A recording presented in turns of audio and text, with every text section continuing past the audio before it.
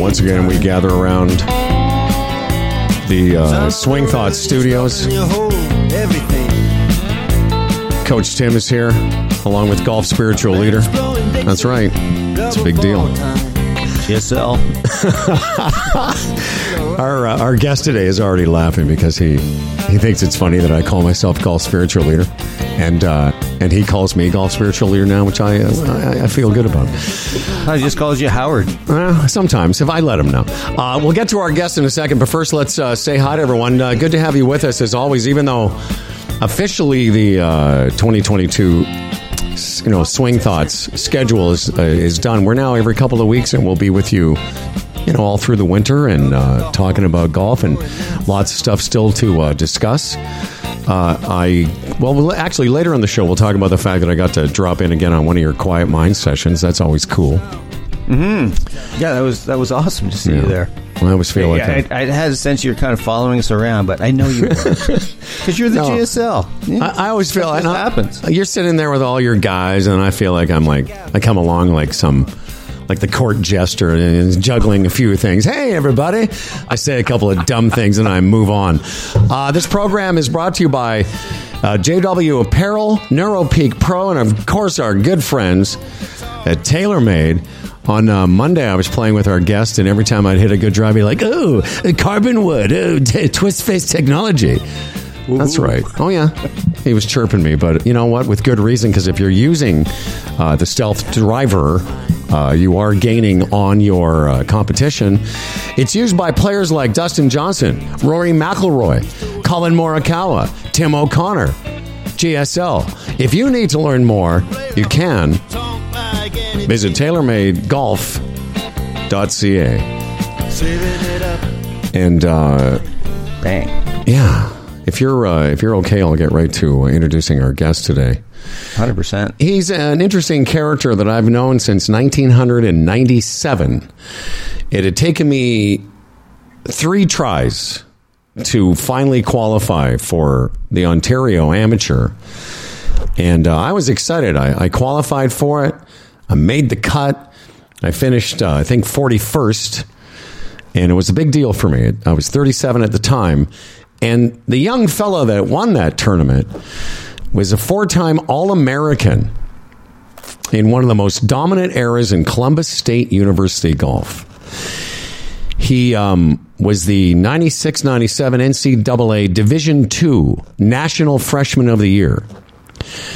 He helped CSU to the 1997 National Championships and nearly captured an individual National Championship in 1999 when he finished runner-up. He was a member of the 1998 Peach Bell Conference Championship winning team and individually finished in the top 5 at all the 4 Peach Bell Conference Championships he competed in.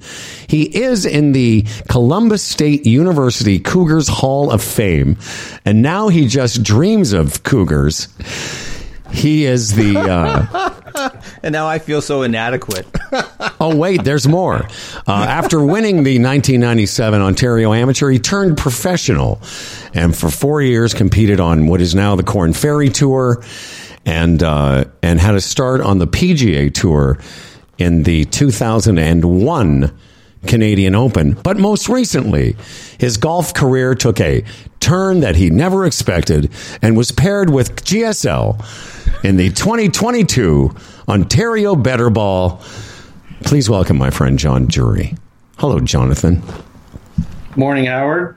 Thank you for the great introduction. You really did some homework. Not really. Literally 5 minutes before this thing started, I went, I wonder if I should look up something about John. And I was really impressed that you were actually in the CSU Hall of Fame, son.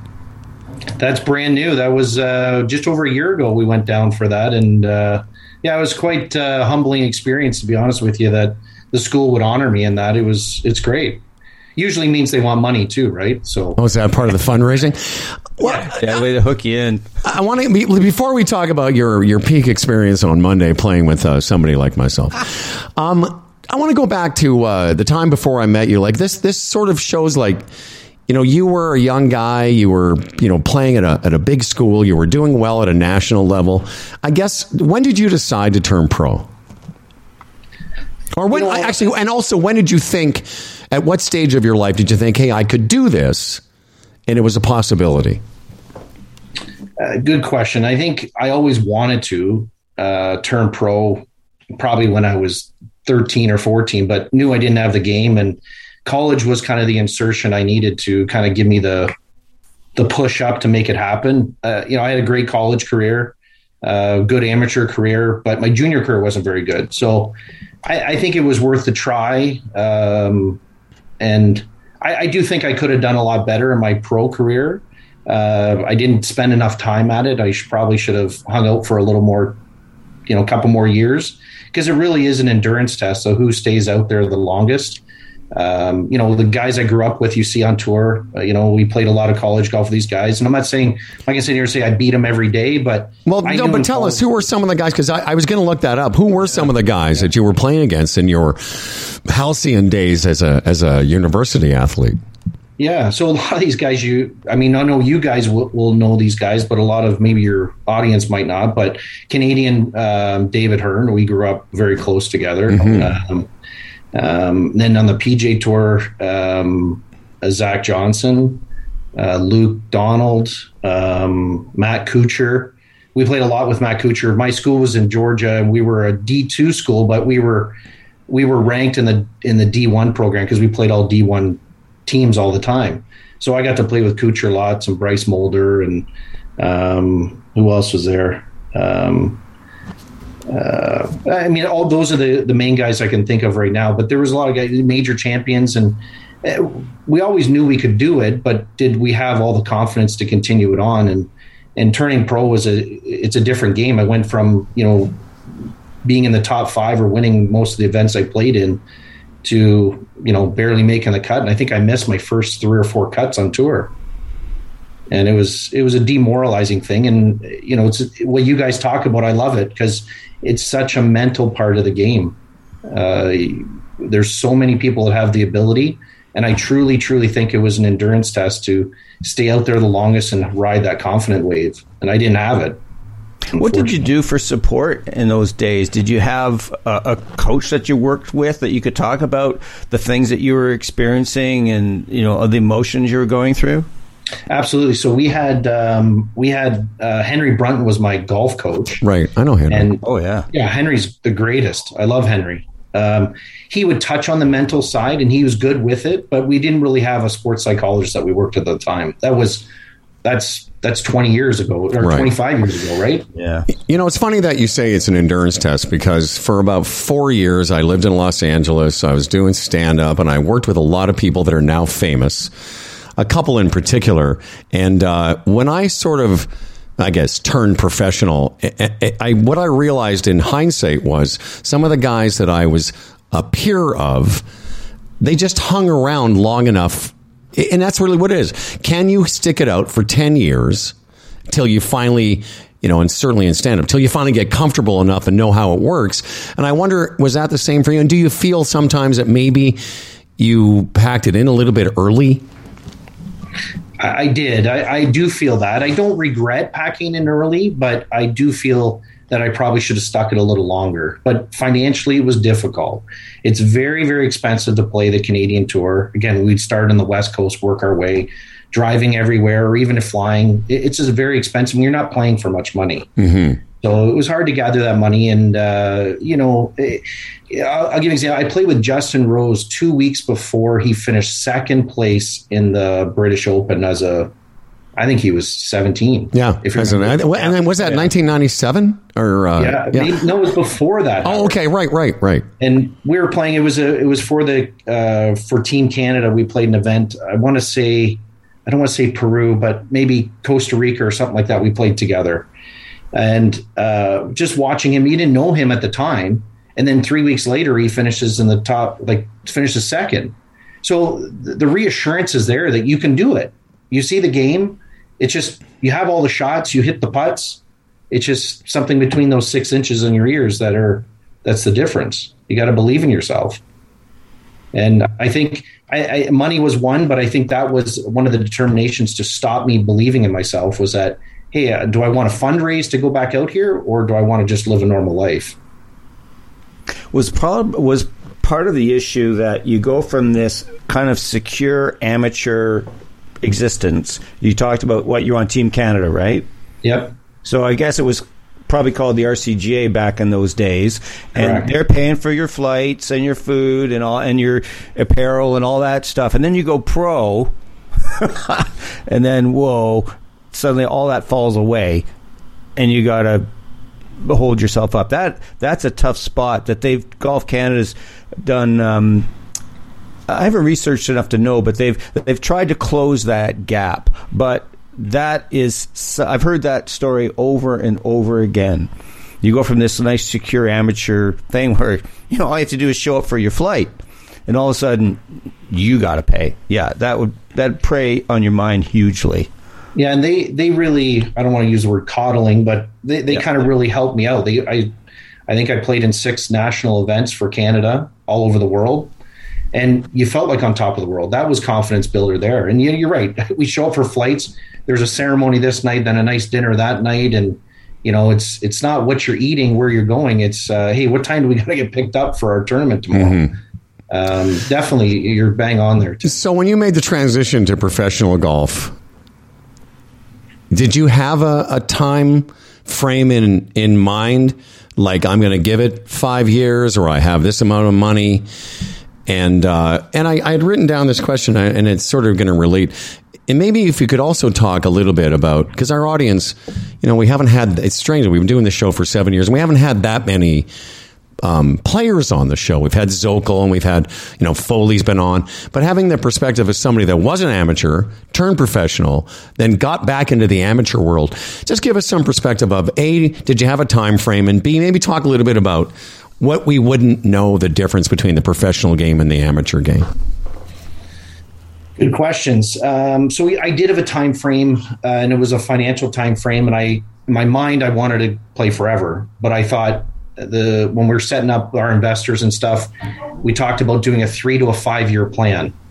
And then from there, we thought that was enough time to at least embark, not on the Canadian tour, but make it somewhere else, buy.com, or continue on to somewhere closer.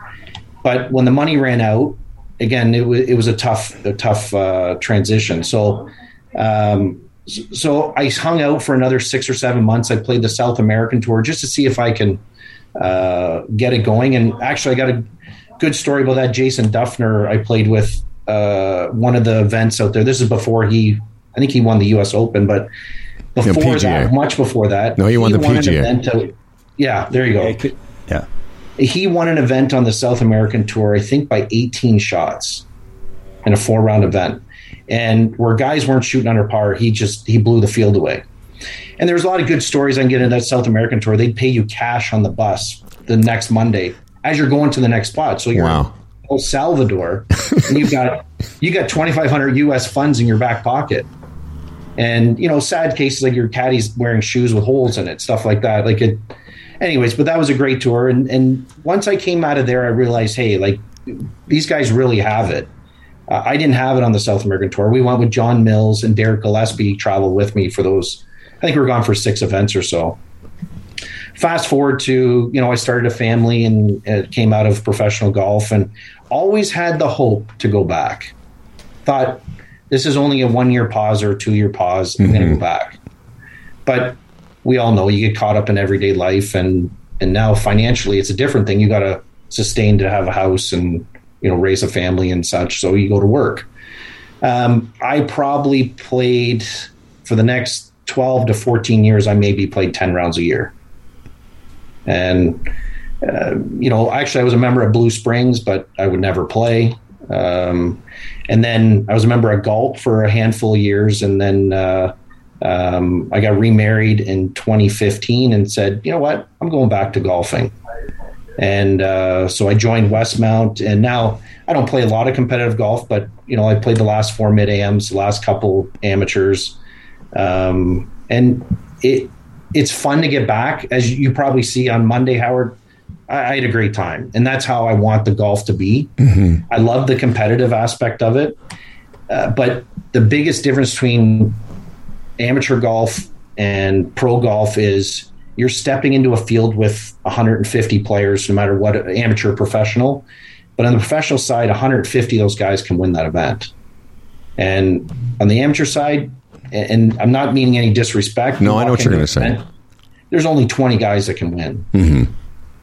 It's a big difference. So you have a rough day, you shoot even par or one over on a professional event, the field's lapped you. You might as well start preparing for next week. Mm-hmm. But an amateur event, throw a 66, 65 in, you can get back in the field, into the mix.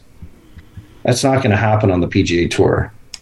So that's the biggest thing. The depth was probably the hardest thing to understand. And a lot of people still, maybe that's when I coach, or when I'm talking to younger guys that are talking about turning pro, I go, guys, try and go right to the PGA Tour. Try and Monday qualify, get into an event, see what it looks like. Because if you finish well in that event, your career's off. You're good. You're going to be able to, top 10 it to the next week or win to get a 2-year exemption. Corey Connors. That's exactly what it is. I'm not trying to disrespect, some of the mini tours, but those guys will spend a lifetime banging out for $2,000. And it's not about the money. It's about your long-term career. Now, if I can ask another question, Tim. So I asked you on Monday, I'm 62 and you're like 46, 47? Yeah. Thanks for reminding me. Yeah, well, listen, when O'Connor and I are 130 years old, I said to you, we call 46-year-olds kid.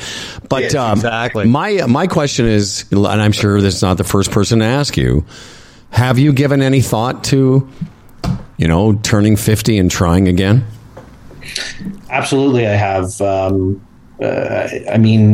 a lot of factors I've got to play into whether or not I do it or not.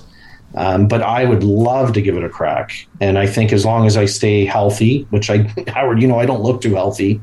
I call myself short and fat, but the swing's still there. I hit the shots. Mentally, I think I'm stronger than I used to be.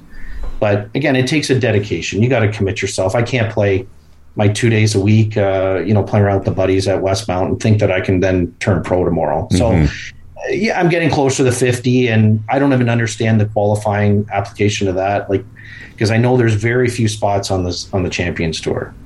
So that's another. You got to look into that and see. But I would love to. You're bang on, Howard. I'd love to. Well, John, one of the things I want to explore with you before it gets too far away and I lose the opportunity would be, you talked about the time it takes. So you went on the tour and you felt you left a bit early. And I'm searching here is there a nugget for our listeners to get about how damn difficult this game is and how long it takes to build skill from experience and all these things. And it's just, as humans, we're really slow at this change game. And how hard it takes. Just speak to that in terms of, we live in a quick fix culture. People see on YouTube or Instagram or something, I can cure my slice or whatever by doing this. But just talk to us about that, how long it takes to develop skill in golf. It's a long time because it's not just a mechanical thing.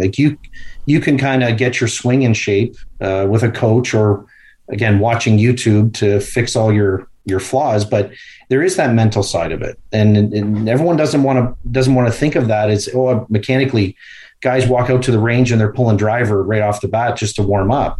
Well, it takes years and years, and when I was on tour, we would hit balls for 3 or 4 hours a day, try and play a round of golf, and then putt and chip for another 2 or 3 hours. It was a full-time job, and again, that was before fitness was a part of it. Now fitness is a part of it.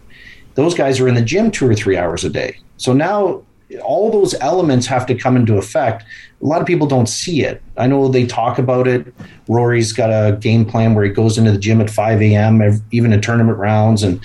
But they're not touching on what happens every single day. And we're talking about golf and physical aspect, but they're also the mental side that they work on. And I'm the farthest away from that compared to what a PGA Tour pro or a Champions Tour pro is. And Tim, you're right on it. It's so much, and it's hard to explain how much because, most of your listeners are probably a 9-to-5 or they work a job. When you're a tour player, it doesn't stop after 5 o'clock. It continues on. If you want to be the Phil Mickelsons, the Dustin Johnsons, the Rorys. It continues well onto that. There is no days off for these guys. Well, John, what about the woman who's a 24 handicapper and she wants to be a 19, the guy who's a 15 wants to be a 9 or whatever? What are the mental skills that you think that they need to develop to make that move, and how much time does it take? Yeah, I mean, 24 to a 9. I meant 19 or 19. So a lot of people said that you can really comfortably only drop, I think, 3. And then again, this is someone maybe said this to me years ago: 3 handicap per year, 3 strokes a year, and that's doing something different than you did the year before. It's not like you can do the same thing and continue to drop your handicap. There's going to be a time where you're going to level out. And what you have to understand is your mind changes as you're dropping. You got to stop thinking like a 19 handicap. You got to start thinking like a 16 handicap this year. Next year, you got to start thinking like a 13 handicap. And that's a big aspect. I talk to a lot of people about that. A lot of guys I play with, hey, I want to become a better golfer. Well, you got to start thinking like a better golfer and playing more, practicing more, all those things. But you have to start thinking when, there's a lot of times you stand up on a par 4 and it might be tight or water. Or you're just like, I just have to hit the fairway. Well, if you're a 3 or 4 handicap, that's not what you're thinking anymore. You're thinking, I got to get it in this spot here so I have a chance to get it close to make birdie. So it's so long of a process.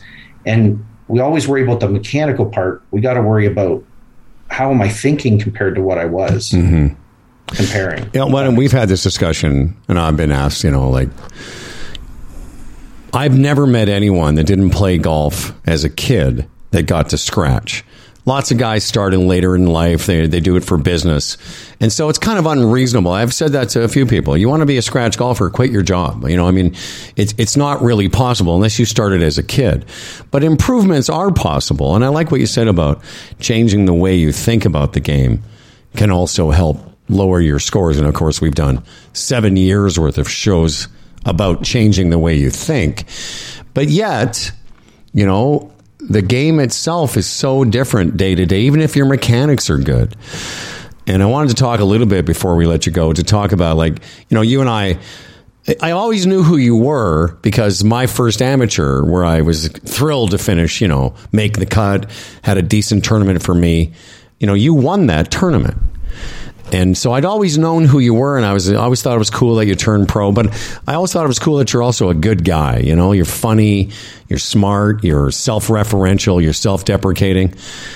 Do you think, and I'm going to ask you a tough question, do you think you're affable?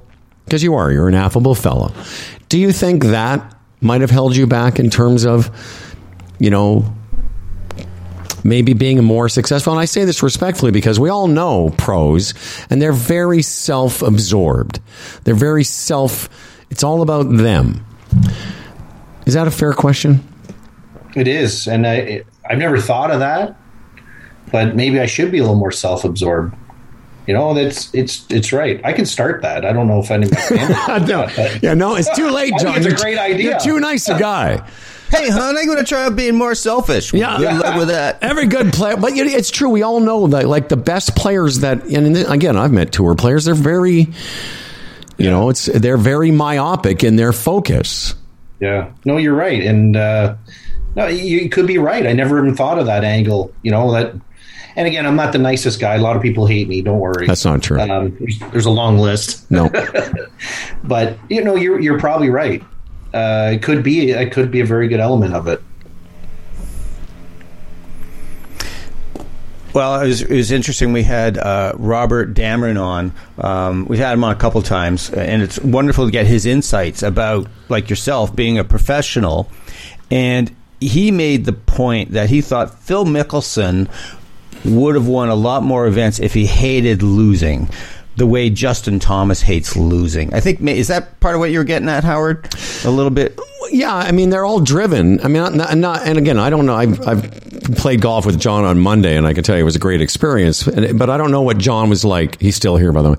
I don't know what John was like in the late 1990s. But, there is something about guys that, that are driven to the point where they can't have friends and family, and it's all about their golf. And again, I put that to you because, you know, you reached a pretty higher level than most people could ever imagine. But there's something about those guys that kind of get past that. And maybe it's one of those things I know where what you're saying, because there's a lot of, and I use the word arrogance, maybe is what it is these guys have, and it is selfishness. And hey, I'm not the friendliest guy, I'm not the nice guy. I still have the urge to win. Like even Monday, it ate me up inside that we made a nice double on the 7th or 8th hole, whatever it was. Yeah, it was pretty gross. It was pretty gross. I saw the whole thing. Hey, I whiffed one. Yes. You guys didn't get to see that. No, that's right. I had your card. Like, again, this guy played on the PGA Tour, the Web.com, the Canadian Tour. And when I said to him, what'd you have there? Because we thought you made 5. And when you said 7, me and Fitz looked around and went, what did we miss? And, on my knees, whiffing one under the tree. He missed. Yeah. Oh, you had one of those. Oh, yeah, but to be fair, we'll talk about it. You got to see that. You got to witness the carnage of our team melting down on the back 9. That was awesome. That was something else. The 3-footer I missed was followed by the 2.5-footer I missed, which was followed by his 4-footer that he missed. It was quite something. But I want to talk a little bit about that, because you and I talked yesterday, and I had such a great day. And when you sent me a note that we were playing together, I was excited. But I was all, a little bit nervous because you're a good player, and Derek, your partner, McGrath, is a good player. But I set out that day. My intention was to have it was my last tournament of the year, and I was thrilled to have qualified, and I love playing with Charlie. But we were laughing, you, me, the 4 of us, because I should also mention that John and his partner are the defending champions. So when you get the draw, you're always like, it's just a shotgun start. Okay, Howard, you're on 14 with the rest of the dusters. But I saw that I was on the first hole. I'm like, oh, this is cool. And I thought it was because Fitz is the guy, but it was because you guys were the defending champions. Yeah. So we're sitting there on the first tee waiting for the horn to blow, and we were already laughing. We were making fun of stuff, and you and I were joking, and it was like that for most of the day. Yeah, there was a dark cloud for about an hour on the back 9, but that's okay. But I had such a good time, and I really, really enjoyed it, and I got to watch you play, and again, I can't describe it, folks. When you see a guy who hits it as good as John does, and Charlie does as well. I mean, Derek and I are good players, but we're not like you two. And it was a thrill for me. And I watched you hit a lot of good shots. I missed the whiff, but I just enjoyed the day. It was such a great experience for me, because lots of times in tournaments, I get a little tight. I can't quite release the club the way I want to. And you mentioned, from the very first swing I made, I felt good about how I swung it. I didn't feel good about how I scored that day, but I had a great time. And for me, the win was enjoying the day, playing with a bunch of good guys, but also being able to release the club. Yeah, that you played well. I was, again, I haven't played with you. I think the last time we played together was at the National. Yeah. At their invitation years ago. Yeah. Yeah. So I can't remember your golf game back then. I remember your personality, and that's obviously what we love. It's not your golf, but... Oh, that was the part I was really interested in. Yeah. I mean, it was great even since the first hole. You're right. Again, I when we talked yesterday, I'm like, there is a little bit of the nerve part. Even though you're playing a team event, it's the last event of the year, it's fun. We all want to win. And standing on that tee, and you were the first one to hit. So, again, in my mind, you're going to be the one holding the most nerves to start. And you striped this thing right down the middle. And I think I made a comment about the pop off the face. Yeah, that's right. Every time I hit a lot of good drives that day, and every time I did, he goes, "Oh, twist face technology. It was tailor made." But I will tell you, I was really excited about the fact that a bunch of times, and even the last hole we played, it's 218 yard par 3, and I got 4 iron, and I ripped that thing. To me, that was a win. Again, the scoring was shit, but I left there feeling pretty good, and I got a chance to watch you. I said to you on the phone yesterday, I said, man, you hit a couple of shots, Tim, that I just don't have. One of them, and strangely enough, it was the way John plays around the green. It's something, you still have what I would say tour level short game in every aspect. like I can we all can hit shots out of the bunker. Give me an But example, Howard. well, I was going to say, like, I can hit a shot out of a bunker. I hit a bunker shot on the second hole we played. I got it up there 15, 12 feet, whatever it was. But I said to John, I said, you hit a bunker shot, and it looks like the guy's on TV. It comes out, it spins a bit, and then releases. And I'm like, I saw him hit it, and I'm like, okay. Note to self, I should learn that because I don't. And same with pitching around the green. He just has I don't know if it's just technique or whatever, confidence, and the fact that you're, a very good putter, but also, I don't know how you felt you hit the ball that day, but I didn't see you miss a lot of shots. You didn't miss a lot of swings. You didn't like neck fuck anything. I'm sorry for swearing, but you know what I mean? Like, so obviously you still have high level skills that haven't gone away after all these years. Well, what's funny? The last week and a half, it's the end of the season. I'm not playing as much. I'm not hitting balls. I've been struggling. I've been awful. And leading into it, I even said to Derek, my partner, hey, your back's going to be sore because you're going to carry me. But you want to know, watching yourself and Charlie, his tempo's good, his posture's good. I did hit a few bad shots, but nothing. I necked it on the one par 4 I should have. But other than that, I thought I hit it fairly well. Yeah. And I was happy with it, considering it's been awful the last couple of weeks. So, and I think that goes with, again, that's another thing. Like when you play with good, better players, you're going to play better. You're going to, rise to the occasion. And I think that happened on Monday. I played well. I think I made 4 birdies. My partner only made 1, and then we made the double and a couple bogeys, so that hurt us. But we were right there. We could have, and you guys too. You guys could have won that championship on Monday easily. Well, yeah, after our front nine, yeah. Go ahead, Timmy. I just want to ask a question before we let you go. And then when you're talking about shots that professionals hit, I've always, when I watched, particularly when I'm at PGA Tour events, I notice how much more speed professionals have through the ball when they're chipping and particularly pitching.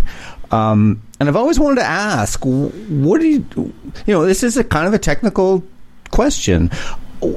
Is it that you have more speed going into the ball, you're hitting steeper? What is it that you guys have that the even, scratch handicap amateurs don't have in terms of that ability to strike a shorter shot like a chipper pitch so crisply?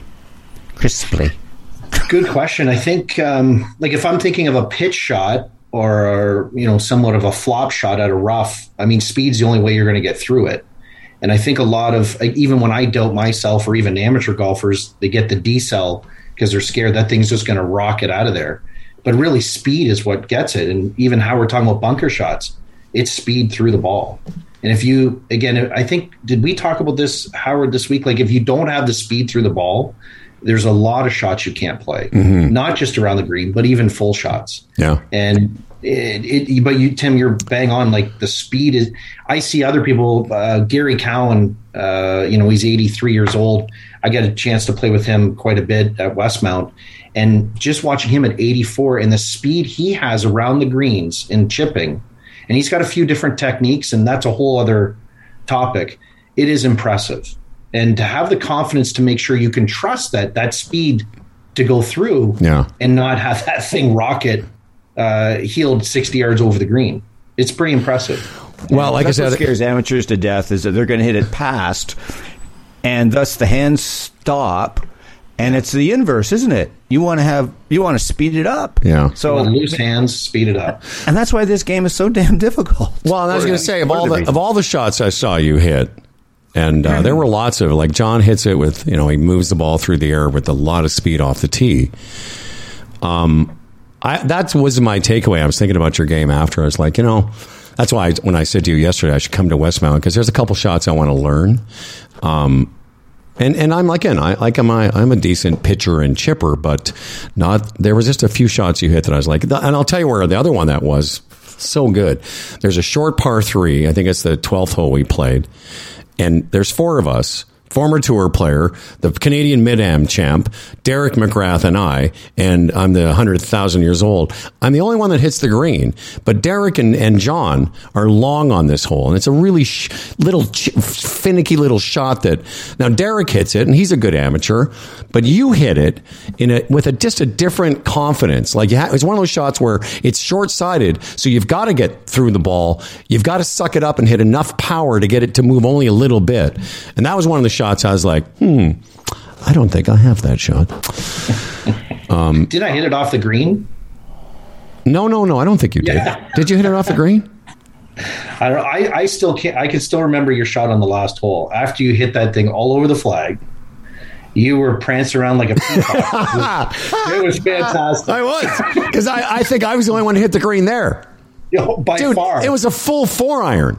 Like, dude, it was a good hole. It's the last hole we're playing. I was still like, this doesn't mean anything, but I want to hit the green. Listen, man, thank you so much for your time today. It's great catching up with you. And I mean, my other favorite part was Derek, who's a very good player, on one hole on the back nine. I just killed my drive. And, John went over to his partner's ball and he yells at me across the fairway. He goes, "Hey, Howard, how old are you again?" I'm like, "What?" I said 62, and he turns to Derek and he goes, "You just got outdriven by a 62-year-old?" Like, nice partner. Oh, gentlemen, thank you. Hey, John. So loved it, man. Thanks for doing John. this. It's been wonderful. Yeah, I really appreciate it. And you and I will catch up soon. I'm going to come out and get a bunker lesson from you, dude. Whoa. Thank you, guys. Take care, man. John Drury, the 1997 Ontario Amateur winner, and a great guy. Thanks, man. Just remember I said there was going to be this awkward moment where you're not sure? Just go. Just go.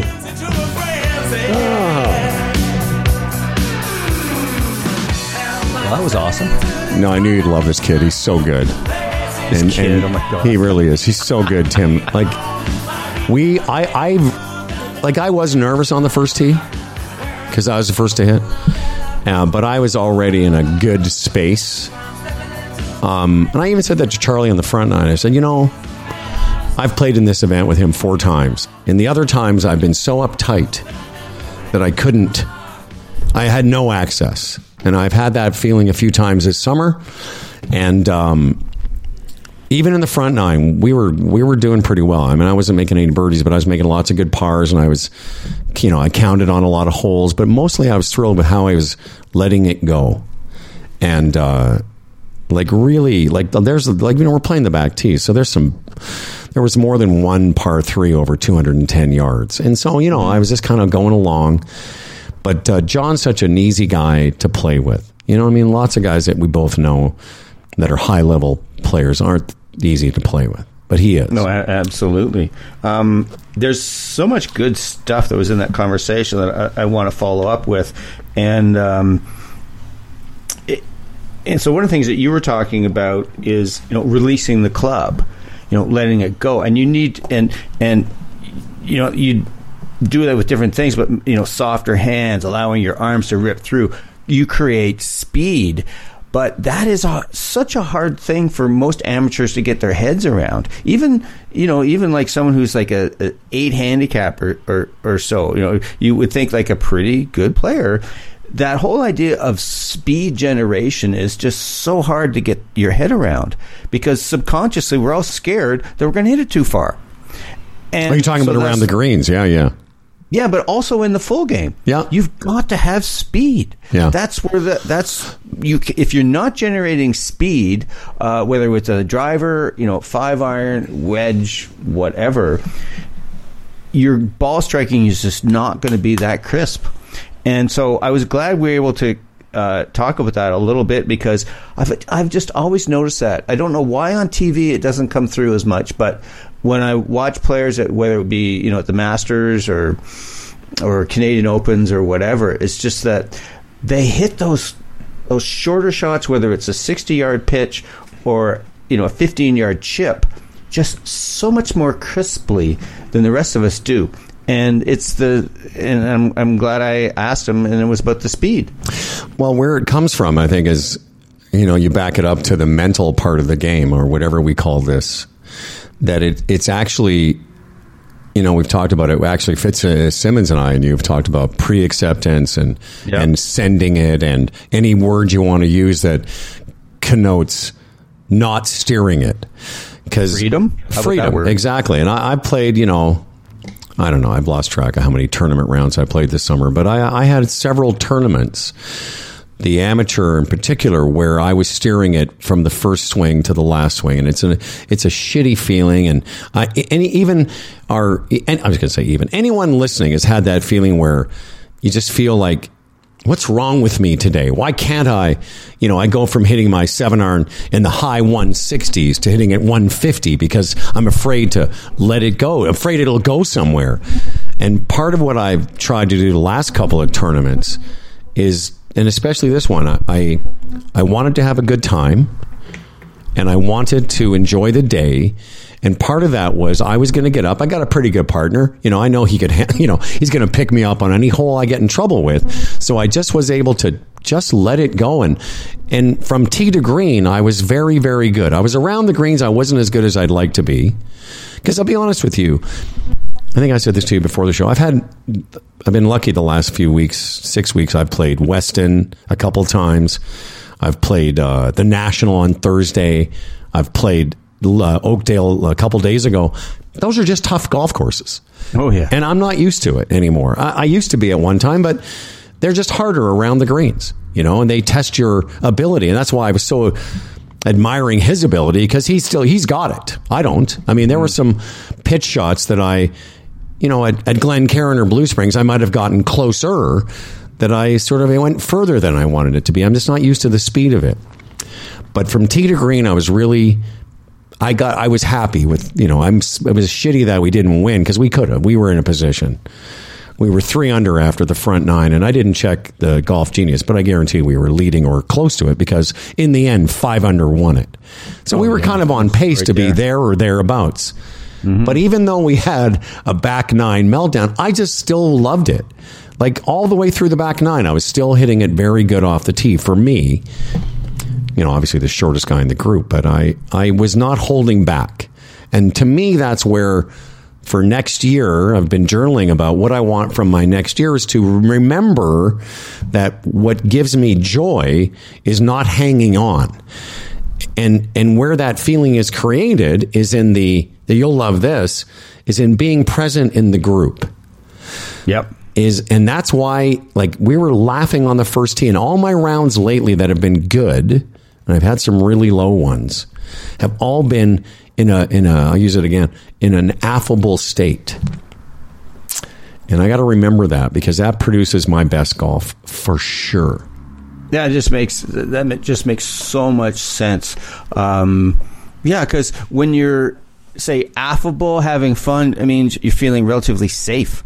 Yes. You're saying things. You're able to give voice to something rather than hold it back and wonder, what are they going to think if I say this? That just makes a ton of sense. And there's really, if people really think, through their catalog of or memory banks of really great rounds, I bet you're having a good time. Yeah, I bet you there's lots of laughing and kidding and just general merriment.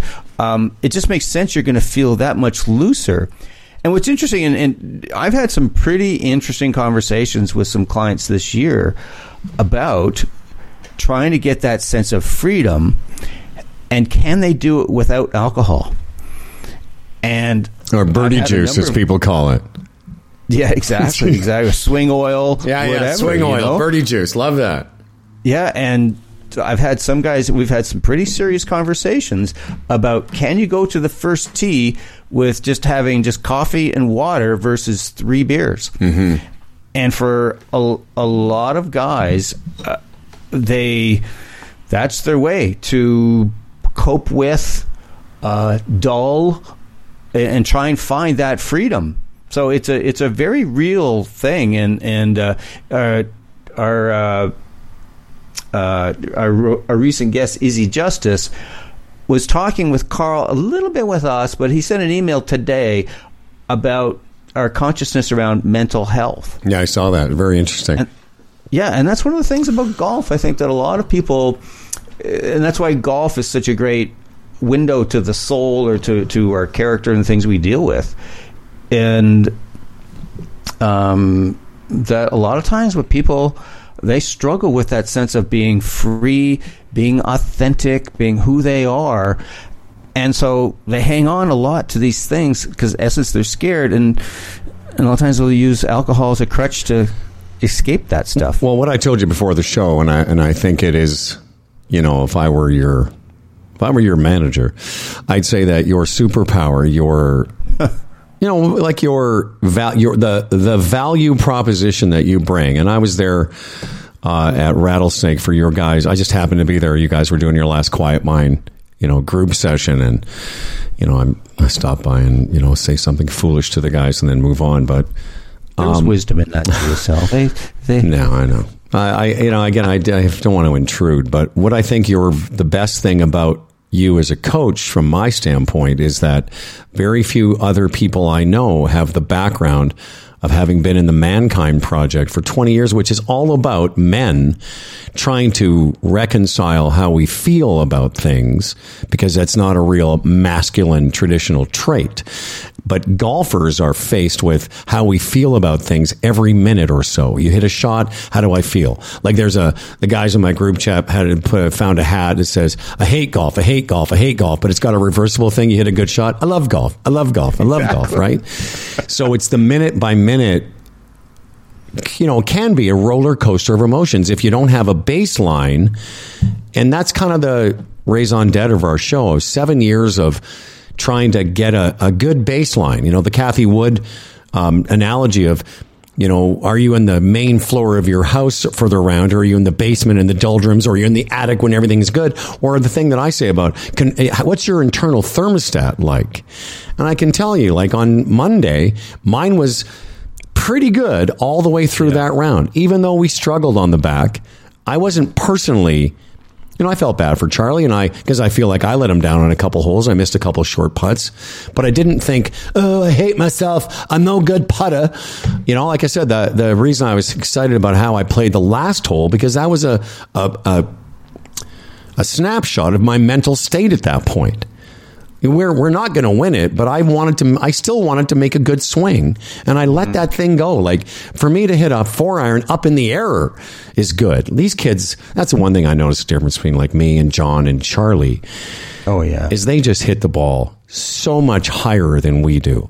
But in particular occasion, I got it up like a grown person and whatever. And so that's what I think you bring to the table. And I think the benefit from Quiet Mind and all your Golf is Life groups, the benefit for O'Connor, I'm giving a commercial for Tim now, is that he understands, I'm talking about you like you're not here, Tim understands men in particular and how we react to things and how we can use things like alcohol and other elements to get through the day. And golf's no different. That's why a lot of times guys, when they give up, I heard a story of somebody that I won't say who it is, but I heard a story, he had literally played 2 holes of the club championship this year and then quit. Like, wow. That's a grown man with children and a mortgage and, retirement savings. Fucking quits a meaningless golf tournament. Yeah. Well, that's some crazy shit, Tim.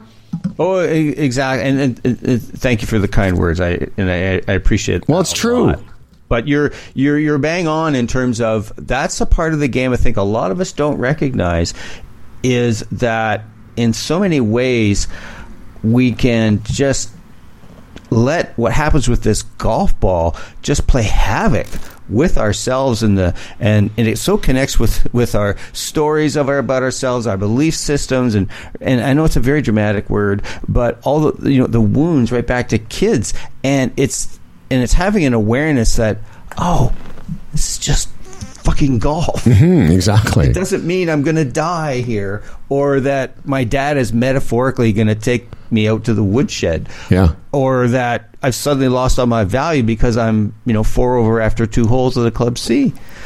Boy, oh boy, but that's hard. And what you made a really interesting reference to baseline, and I think a lot of people don't understand what that is, and so and here's I think a very cool way to understand it. And of course, I got this from Fred Shoemaker. He says a really interesting way to understand what your baseline, say, of freedom, as we've been discussing, is put a ball an inch away from the hole and put it in. And you're going to say, what did you feel? And most people say, well, nothing. I felt completely relaxed. He goes, that's your baseline. Yeah. Zero tension, zero thought, just doing it. And then what you do is you move the ball, say, 6 inches from the hole, put it in. What'd you feel there? 24. And then they're going to get to a point, and I've witnessed this almost every time I've done this exercise. You get someone to maybe, 3 feet, 3.5 feet, and then they go, they just take a second longer to That's hit the right. putt. Little what tension. Happened there? Yeah. What happened there? And they went, well, I thought, well, what if I missed this? Oh, better not decel, whatever it is. And then we come back to what's the baseline? And that baseline was at 1 inch, 6 inches, like no tension. And that's what we mean by baseline. And that's a nice reference point for people to have in terms of when golf starts to go off the rails a bit. Well, you've experienced baseline before. Mm-hmm. And just to kind of bring that back into your awareness, it can really be a help. Well, I think the reason that a lot of us can't remember our baseline feeling is because we think, I used to think this, that in order to play well, I had to be in a state of intense, tension and, concentration and... Exactly. Your Hogan-esque bubble. Right. And that's really not... really worked for me in a lot of ways. I mean, it has and it hasn't. It has in terms of my ability to practice. The day that you guys were out there, I got there at 12:30. I didn't leave till 4:30. And, I do it because it gives me joy, but also, it's kind of a cautionary tale. Like, if you want to be good at this game, it takes some commitment. And not everyone has the time that I do or not everyone can stand it. Like, it's funny, there's a guy at the back of the range here at Rattle who's a friend of mine. I've known him for years through Sean Casey, named Ben Ferguson, former tour player. And great Ben, teacher. Great teacher. And Ben was sort of joking with me because I went through 3 of his students while standing there. He gave 3 different lessons. He was on 2 lessons, full hours, and then he was starting the 3rd lesson. I said, I'm done. He goes, really, already? Like, it takes, I spent 2 hours of that just chipping and putting. Not everyone. Yeah, well, sorry to interject. No, that's fine. That's why I asked John about the time thing. Yeah.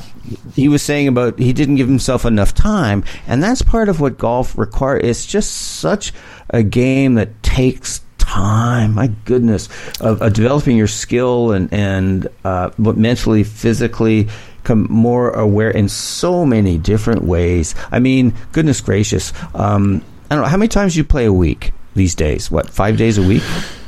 No. I would play, probably on average, I would actually golf 18 holes 4 times a week. 3 or 4 times, depending on a tournament week.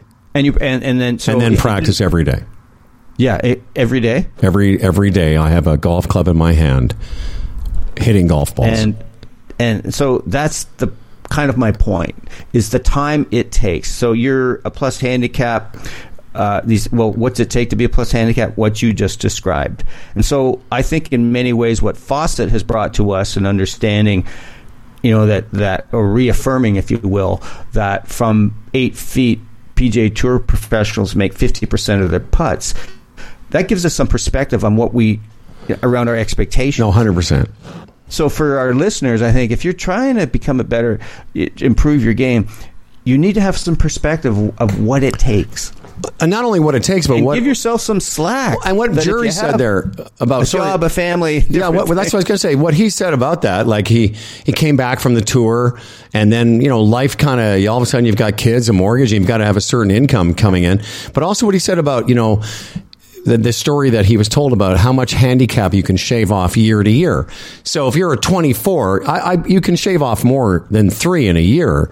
But once you get down to single digits, and I mean, once you're a 9 going to a 6, that's a good solid, that could be done maybe in a season. But once you're under 5, you're not getting to scratch unless you quit your job. Like, you know what I mean? Like, unless you've got an uncommon amount of time because, again, just watching him, and the funny thing is, Fitzsimmons is a better golfer right now than John Drury, but I'm used to seeing Charlie. You know, I know how he hits the ball, but I watched John that day because I wanted to see how he handled certain situations, and you know, he has a lifetime of being a great golfer. You know, and I didn't see him. That one thing he was talking about, he whiffed a shot under the tree. I never saw it, so I didn't really see him hit any bad shots. And I'm saying, from a guy who hits it pretty good's perspective, I never see him miss it. He didn't miss anything that I saw.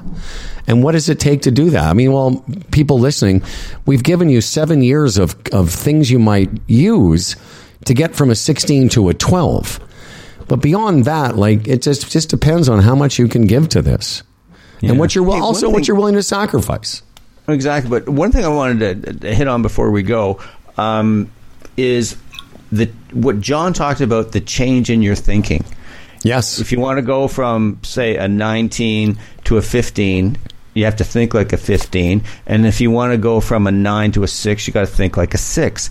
And I'll give a bit of context to this. I've been thinking about this in terms of my own game. So I'm playing the best golf of my life these days. I mean, what an amazing game. At 65, I'm playing the best golf of my life. But the thing that I've noticed is that in trying to get better at this game is that change in thinking that has to happen. And the quick story I'll give is I was playing a couple weeks ago, par 4, hit into a bunker. The other guy I was playing with, who's a 3, he's in a bunker too, but I'm not sure I can get over the lip. So I hit it out, and then it's a blue flag, black back flag. So I don't want to overshoot the green, but I choose, I think, a really conservative club. And I ended up with about a 50-foot shot. So I'm on in 3 whack and make a double. And I was so pissed. And I didn't reset after that shot, after that double. And I hit my drive so far right in 20 years at Blue Springs. I've never hit it that far right. The whole reason I'm telling this story is that as I reflected on it, as I journaled about it the next day, I went, you know what? You've got to start playing with a little bit more aggression. You've got to start going for it a little bit more. So rather than maybe just making sure you get out of the bunker, take a shot at it. Because it'll usually get out. And rather than making sure you hit the middle of the green, fire at that flag, within reason. Yeah. So that's what I was thinking about in terms of starting to think like a 3 rather than think like a 5 or a 6. So I don't know. That was a long story. No, I know it wasn't. I get it. And the only thing I would say about it is, the fact that you 3-putted from 50 feet, from a decade perspective, the reason that, sure, it would bug me, but I don't know that it would bug me to the point. Yeah, the double would bug me, but 3-putting... It bugged me that I was... The whole thing bugged you, that you were cautious. Going at that blue flag, right. Not, No, I know what you mean. But the 50-footer, like anyone listening has heard me say, if you're going to 3-putt, we're all going to 3-putt most of the time. I'll tell you the hardest thing that you described, and it happens to me too, is when I've been in a situation where I've done that, where I've had to splash out of a bunker, I can't go to the green, and then I'm just now playing for bogey, and I hit it 45 feet short, but I don't take the kind of time or care or whatever to make sure I 2-putt that, or give myself the best chance to 2-putt it, because I still want to make 5 more than 6. You know what I mean?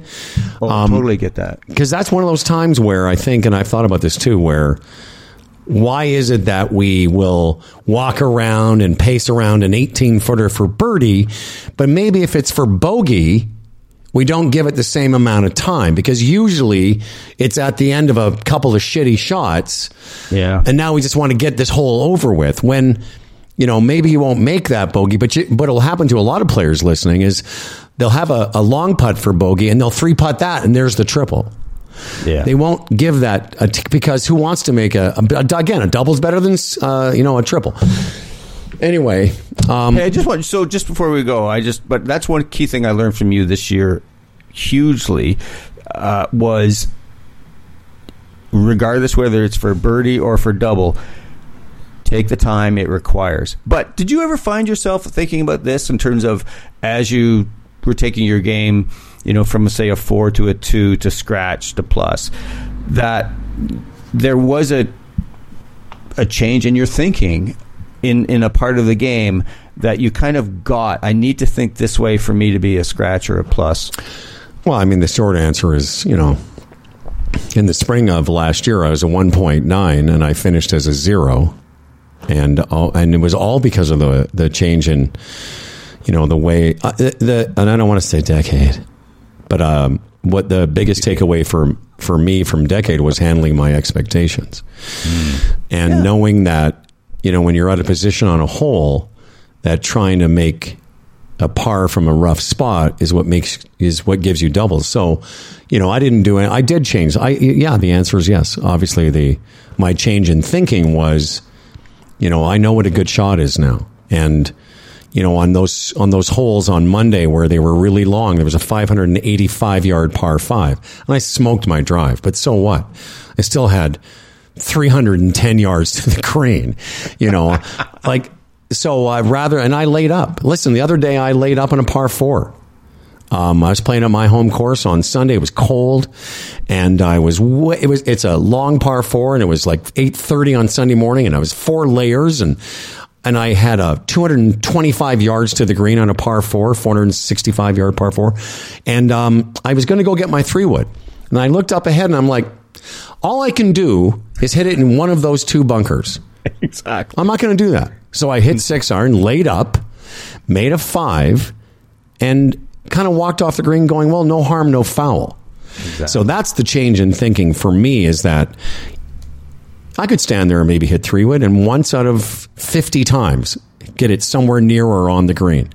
But the other times we're all going to be chaos. And I think that probably more than anything is how I learned to mitigate some of the damage versus, like in a round of golf with you and I, you would hit very many good shots. Lots and lots of them. And the only difference in our handicaps is the quality of the shots that your less than good shots. My less than good shots is the only difference. Your good shots are as good as mine. But your less than good shots will get you the 78, where I will shoot 74, 75. And that's really the only difference. Yeah. All right, folks. Well, the 2 grandpas get tired after an hour. I got a nap in my future. Oh, yeah. I'm going to go play men's night. I have a big decision today whether I should walk or ride, because I get sleepy on the back 9. Well, it's such a beautiful day. Won't that inspire you? Yes. I'm wearing shorts. I got shorts on. I'm wearing shorts today. Me too. On October the 5th. Yeah. That's what I said on Monday with these. This. I said that these guys on Monday, every time I'd hit one up in the air, I go, oh, look, Grandpa got it up in the air. But anyways, thanks very much to John Drury. I knew he'd be a great guest for us. That was fun. We'll see everyone. Thanks again to JW Apparel. This is one of my favorite things I've ever owned from them. This is like not only a sweater, it's like a jacket inside the sweater. It's keeping me warm. Thanks to NeuroPeak Pro and, of course, TaylorMadeGolf.ca. Coach Tim, you can check out all things O'Connor at O'ConnorGolf.ca. And if you want more of this nonsense from me Monday through Thursday, you can check me out at humbleandfred.com. All right, everyone. See you next week. 2 weeks. You feel all right when you hear the music.